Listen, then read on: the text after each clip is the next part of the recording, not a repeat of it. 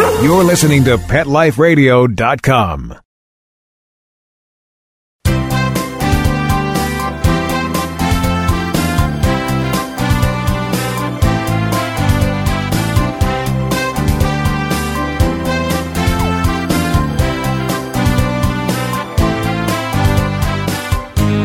And good morning or afternoon or almost afternoon, depending on where you are. If you're out here in the West with me, it's a glorious just after 9 a.m. And back in New York or the East Coast, it is noon. I'm sure many of you are getting ready to get some good football in today.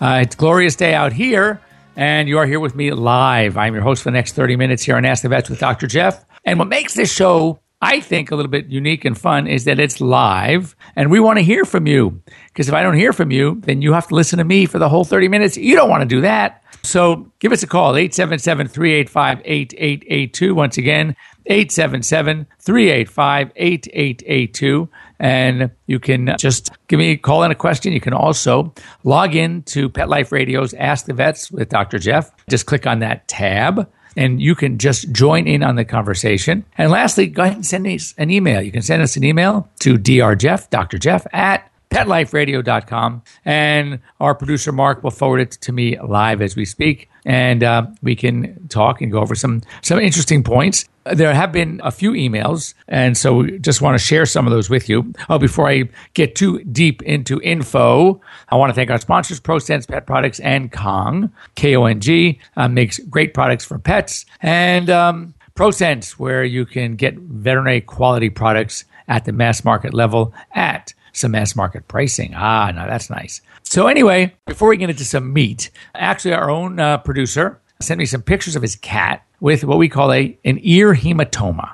Now, basically, without getting too gross, what a hematoma is basically a blood blister. I'm sure many of you have had this with your pets, usually dogs. It's not quite as common in cats, though it can happen. Clearly, it can happen because it did. And so basically, because of an ear infection often, because of heavy-duty scratching, heavy-duty shaking the head, the blood vessel inside of the pinna is the ear flap, will rupture.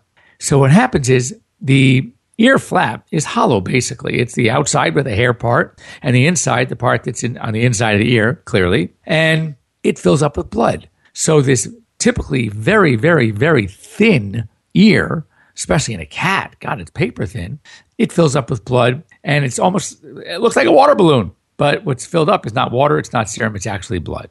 And there are only really a few ways to treat it successfully permanently. Those pretty much all involve some kind of surgical procedure. Now, I wanted to talk about two things that often people do, and I'll even do it myself, because we do have the beauty of this one is it's not dangerous, and we have time on our hands. So it's not something you have to rush into a treatment. And sometimes what I'll do is I'll just go ahead and stick a needle into it and drain it. And if you're lucky enough, sometimes I'll even infuse it with a little cortisone. And if the bleeding just on its own finally stopped, we're done.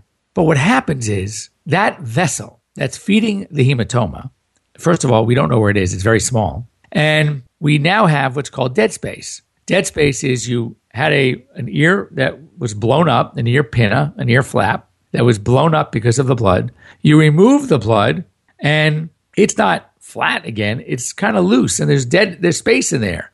So what does a body like to do when it sees extra space? Well, it fills it up. It's either, in this case, going to fill it up with more blood, or in cases of, let's say, you remove a mass from a dog that's not bleeding, and it's a minor mass, a benign mass, a fatty tumor called the lipoma, for example. If you have a large enough lipoma, sometimes the body is going to take that space that was occupied by the lipoma, and it's going to fill it up with serum. It's called a serous drainage, called a seroma. And again, not dangerous, and you just drain it. It's going to go away. And a lot of times, this is why if you have a dog with a fairly large mass that's been removed, you will note that when you pick up the dog from the hospital, it's going to have what's called a drain inside, because we need some place for that fluid to go, and we don't want it to fill up this newly formed dead space.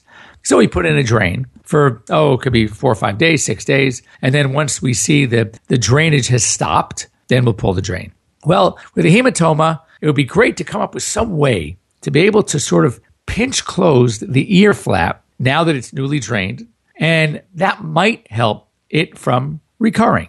As I tell my clients, the odds are against you, because most likely, no matter what you do, no matter what you try, it's going to come back, which then leads us to one of quite a few surgical options. Oh, God, there's so many things that have been tried over the years, because here you're dealing with something that's just not a serious problem. And you say, oh, my God, I got to do surgery on something that's not even that serious.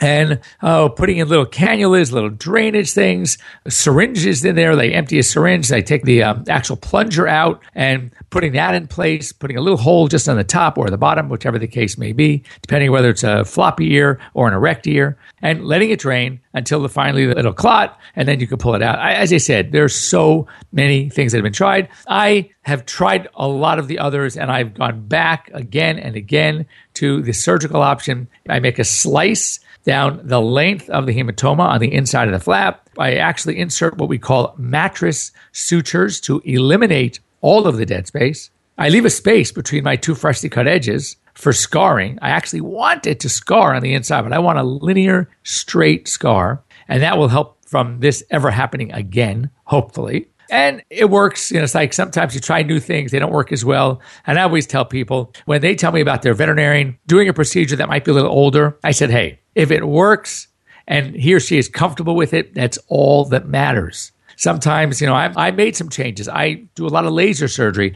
I know many of my colleagues are still haven't jumped on board doing laser surgery. So doesn't mean they're bad. It just means that sometimes people have a certain affinity for doing certain things, trying new ideas. If they work, great. I think of anesthetics. I remember back in the days where we were using an anesthetic, a gas anesthetic called Metafane. And then from Metafane, it went to fluorane. And then from fluorane to isoflurane. There were so many. There was fluothane in there too. And now they're using sevoflurane. So, and I still use iso and sevo. I like them both. I think they each have their place. And like the old saying goes, if it ain't broke, don't fix it. If your doctor is very comfortable using something that might be a bit on the older side, it doesn't mean it's any worse. In fact, I think of surgeries for small dog cruciates. And there have been so many. If you read the book on so many different techniques that are used, and the one that many, including what we do at our hospital, is called a lateral suture. It works just fine. And it's easy, and it's fairly quick, and it's no better or worse than some of the others. So, sometimes the easy approach is it's not like the easy way out. Sometimes an easy approach works just as well, in which case, let's go for it. Anyway, here's my warning of hematomas. The one thing I don't like to do is ignore it, and I'll tell you why. Ultimately, you have this huge blood blister within the ear. Ultimately, the vessel feeding this is going to clot, and you're going to be left with a big blood blister. So what happens over time? Well, the fluid portion, the serum, the plasma of this blood is going to ultimately be resorbed. And that's going to leave us with some fibrin. Fibrin is that product within the blood that actually helps scarring. Well, you're going to get all this fibrin that's going to be left there. And what it's going to do, it's going to misshape, contort the ear flap, the pinna itself, in a very unpredictable way. I'm sure you've seen wrestlers. Now wrestlers wear the big ear things, kind of like what I'm wearing now, but it's not a headset. It's to protect their ears. Why? Because the trauma that the ear goes through when the opponent grabs at the ear in every which way, form, shape, getting into the headlocks, and the ears before you know it, these ears get very scarred. And often when you see this in a person, you can almost predict with confidence that at some point they were a wrestler.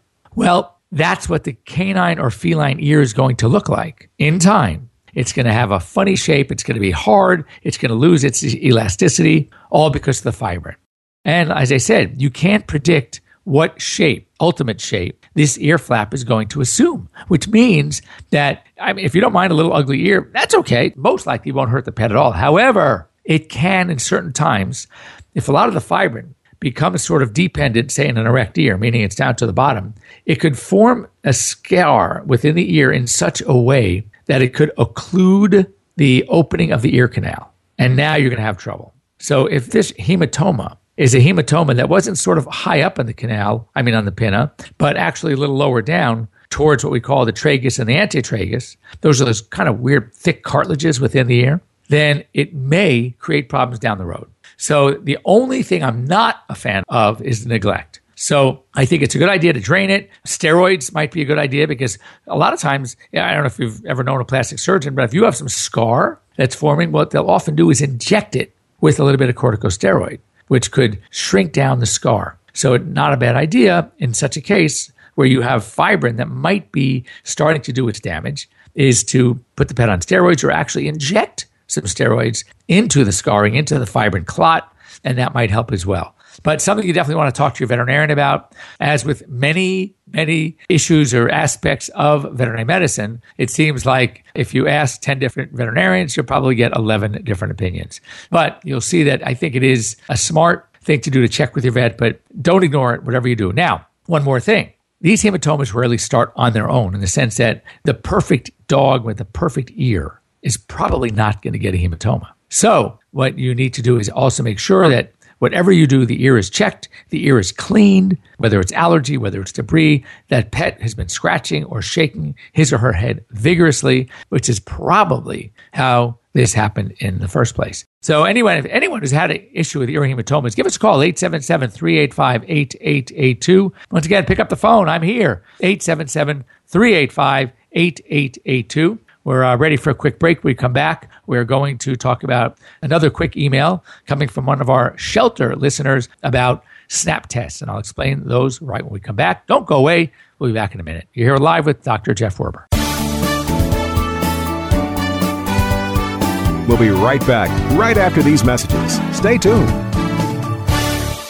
I'm home. My hair looks cute. Now what? Bringing home a puppy or new dog is exciting, and he's depending on you to keep him in good health. Dogs need special care to keep them healthy as they grow throughout their entire life. Caring for their health is critical in all stages.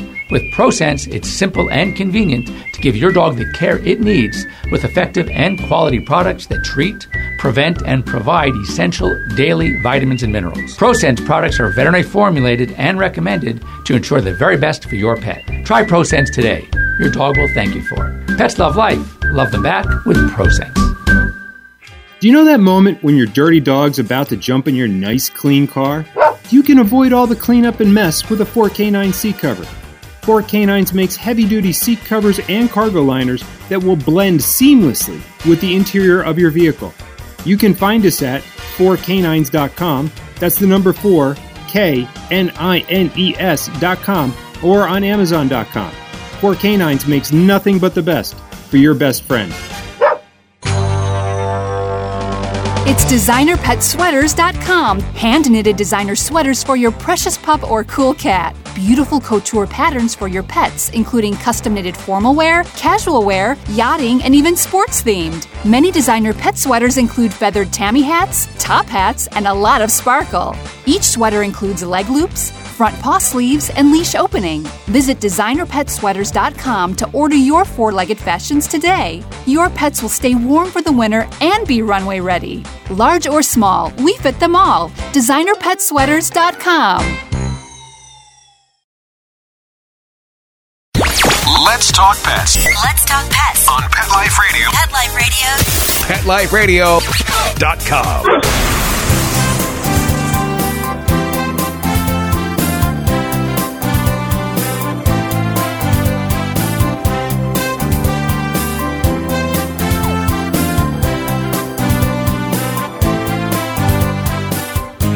And welcome back.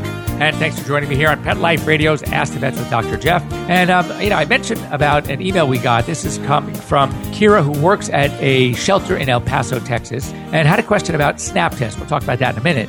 And she, basically wanted to know whether or not when running certain tests, these tests for, of course, at a shelter with cats, it's going to be leukemia, it's going to be feline immunodeficiency virus, and the importance of if she gets a positive test, are we going to repeat the tests? And I think there are a lot of things. First of all, let's talk about a SNAP test. A SNAP test is a test that comes from IDEXX, one of the big laboratory companies, and it's a great way for us to be able to test for some of the diseases we often test about in-house so we can give you an answer right now. Oh, things like a heartworm and feline leukemia, feline AIDS. There's also a combined test for cats, which includes all three. CPL, which is canine pancreatic lipase. These are all tests that allow us to take a drop of blood, put on this little device that you put the blood on, you snap it closed, you wait a few minutes, and it gives you a result. So it's fantastic. But, the thing is we have to read them with a grain of salt. We have to understand that the test is just testing either antigen, that's the disease itself, or antibody, the body's response to the disease. And it doesn't necessarily mean that the animal has the disease now. So, of course, if we have a positive, especially when it comes to leukemia or feline AIDS in a cat that's less than 16 weeks of age, I will, of course, we pay attention to the test, but it's not the end-all, cure-all. I would definitely recommend, especially if that cat is acting totally fine, repeating the test close to 16 weeks of age. In fact, I always tell people it's not until 16 weeks of age that I'm going to feel very comfortable with the results of one of these tests. But sometimes you don't have 16 weeks. So I recommend that, Kira, for you, yes, if you get a positive, it doesn't necessarily mean that positive is set in stone, especially in a much younger cat, because there could be a time that the antigen is running through the body, but the body's own immune system is going to handle it. Or if it's a test for antibody, then if there was exposure and the body did its thing and was responding to the antigen, to the disease, to the virus, then you might get a positive test. But it doesn't mean we have an active infection. It just means there were antibodies. So in a case like that, what I recommend is, yes, repeating in a few weeks, assuming the pet is acting totally fine. And this is where I am very cautious about tests in general. I've said this before, for example, about parvo. Parvo is a potentially deadly disease, but I don't necessarily treat the test. I treat the pet. So if I have a dog who comes in with no signs of parvo, but the reason the owner brought the pet in is because she knows or he knows the dog was exposed to a parvo, or a littermate tested positive for parvo and is sick. But the dog comes into me and it is just healthy as can be. I go ahead and do a parvo test and it comes back positive. Am I going to hospitalize this dog and start putting on IVs and spending thousands of dollars to treat, or even hundreds of dollars to treat? The dog is fine. So the answer is no. What I'm going to do is keep an eye on it. And I'm going to give the owner very explicit instructions of things to watch. And I'm going to retest that dog. But same thing with these tests, Kira, is even if you have a positive, but the cat is fine, I might take some precautions with this cat. I might separate the cat from other cats, but I am not going to put him to sleep, nor am I going to actively treat if the cat's acting fine. Now, a positive test in a cat that's very sick, that carries with me a lot more weight than a positive cat in a cat that's clinically totally fine, especially if they're less than 16 weeks of age. So therefore, I hope that helps a little bit. You have some guidelines, and best of luck. And thanks for writing in. And please, you're going to send me an email to Dr. Jeff at PetLifeRadio.com and kind of let me know how things are going. Now, I also had another thing I wanted to talk about, and we are doing a heck of a good job keeping our pets living longer. So consequently, what we are seeing, what I'm seeing in practice, and I'm sure many of your veterinarians are seeing, and I'm sure many of you at home, hopefully, are lucky enough to have senior dogs. For example, and I'm not going to take any credit for it, I think his genes are doing the most work. I think his success was not in my great care, but it was in him choosing the right parents. But my old lab is now 14 and a half, which for a Labrador, for those of you who may not know, is pretty darn good. I've had Labradors for 40 plus years, and he is the oldest one I've ever had. I've had a few that made it to their 13s. Most go with some cancer or some disease or some organ failure when they're 12 or so. But because our diagnostics have improved, our preventive care, we know more about nutrition, what we are seeing are a lot more older dogs. And with that, we are seeing more of a condition that we refer to as CDS, cognitive dysfunction syndrome. And to put it into a term that many of you might recognize even more is Alzheimer's. It's doggy Alzheimer's. It's where these dogs, and I think, bless his heart, my 14-and-a-half-year-old Grover is there to some degree because he blocks out the word. Now, I don't know if he's truly deaf, because if I get the right sound, he comes in, he hears, here's a dog that is in his own world. And I'm calling his name, and he is sleeping away. He is not moving. If he wants to go into a bag or purse because he's smelling something in there, and I'm screaming his name, he's ignoring me. But if I shake that plastic bin with the dry food in it, oh my God, does he come running. So he knows. He's out there. He's in his own world, which is fine. But we do see that about 14% of senior pets have CDS. But interestingly, and I'm probably just as guilty, only about 2% of their owners are actually doing anything about it. So, we have to understand a little bit more about it. And one of the things that we'll see, first of all, an increase in anxiety, a decrease in hygiene. So here are dogs that used to, they don't self-groom anymore. They're not licking, they're not taking care of themselves. Altered appetite. And I say altered because in some cases, it might be a increased appetite and some decreased appetite. Fortunately, and good old Grover, and that's my only example because he's my oldest dog, my oldest big breed. I did have Millie, my little rat terrier. She went 16 and a half. But Grover, his appetite unchanged. I wouldn't say it's increased. I would say that it is what it always has been, and that is he's a Labrador, and if I continue to feed him, he will continue to eat. It's one criteria. It's very difficult to judge a lab as far as being sick using appetite, all right, as your test, because they will eat regardless. I often joke they'll eat on their deathbed. I hope I don't ever have to see that with Grover, but they love to eat. Here's a good one, a decreased responsiveness to stimuli. Well, duh. I mean, this guy, I can yell and scream, I can whistle, and I get nothing from him. But if you see your senior dogs kind of wandering around aimlessly, just as I said, they're in their own world, and they have deficits in learning and memory. Some dogs early on in the stages of dementia, of Alzheimer's, of CDS, if you come home and they know, typically it's dark, but they can tell, they know your car, they know the sound of your key going in the front door, they know your smell, which they pick up immediately, and many times, sometimes you get a bark until they see you and recognize you. Whereas a dog with CDS, with this dementia, they will not. They will continue barking. And what's so interesting, if I'm outside and my dogs start to bark at whatever sound it is, and when that sound is gone, and I have 5 dogs, 4 of the 5 will stop barking. Good old Grover, though, he will just continue to bark, just continue to bark. So that's, other signs. Now, other signs are, you'll see a dog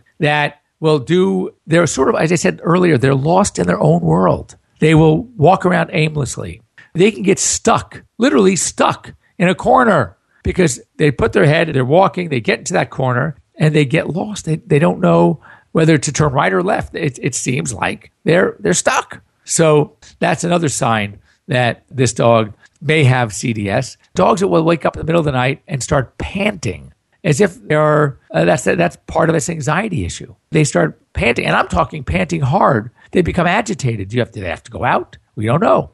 Speaking of going out, another thing you may see in a dog that has CDS is the loss of their bathroom habits. And I'm not talking necessarily urinary incontinence, where they could be lying down and all of a sudden they wake up and there's a puddle. No, I'm talking literally a dog who knows what they're doing, and they'll go off into a corner or take a few steps away from where all the action is, and they will take that squat and they will either urinate, they will defecate. It's like, are you joking? This is a dog that's been house trained for years, and now all of a sudden they stop.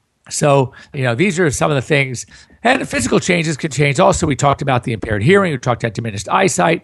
Joint disease, we see that much more commonly in senior pets as well. So, there are studies that are being done about doing brain scans, and they're trying to see if there are any medications out there that might help. For example, a medication used in people called L-Deprenyl, that might help. There are 2 separate studies they're being done now. It's a drug called apoequarin, and it's given to elderly dogs with memory problems, and it seems to also increase their stimuli and their effect, their memory on the positive. So, what I would recommend if you have that senior pet and you are starting to see some signs that fit this description, it may not necessarily be, or don't jump to CDS, though certainly that's high on my list, but you want to make sure these pets have a good physical, that the rest of their organ systems are working fine. You want to have their joints evaluated. You want to make sure their ears are clean. How many times have I seen dogs with quote-unquote impaired hearing only to find out they have a horrendous ear infection with so much dirt and debris clogging up their ear canal? No wonder why the tympanum, the eardrum, can't vibrate as it's supposed to, because the ear is filthy. So These are things we have to work on to make sure our pets are healthy. If all of that comes back fine, you might think of speaking to your veterinarian about some ways to work on this cognitive dysfunction syndrome. So anyway, that's it for our show today. We've hit that time. I want to thank you all for joining me here on Pet Life Radio's Ask the Vets with Dr. Jeff. I want to once again thank our sponsors, ProSense Pet Products and Kong. And hope you all have a great week. And see you next week right here, same time, 9 o'clock in the west, noon back east. And as far as mountain time and central time, you can figure it out. Anyway, once again, if you want to reach me at all during the week, you can either reach me here, just send a note to drjeff@petliferadio.com, or you can contact me directly at drjeff@drjeff.com, Dr. Jeff at drjeff.com, and write our number down for next week, 877-385-8882. Give us a call.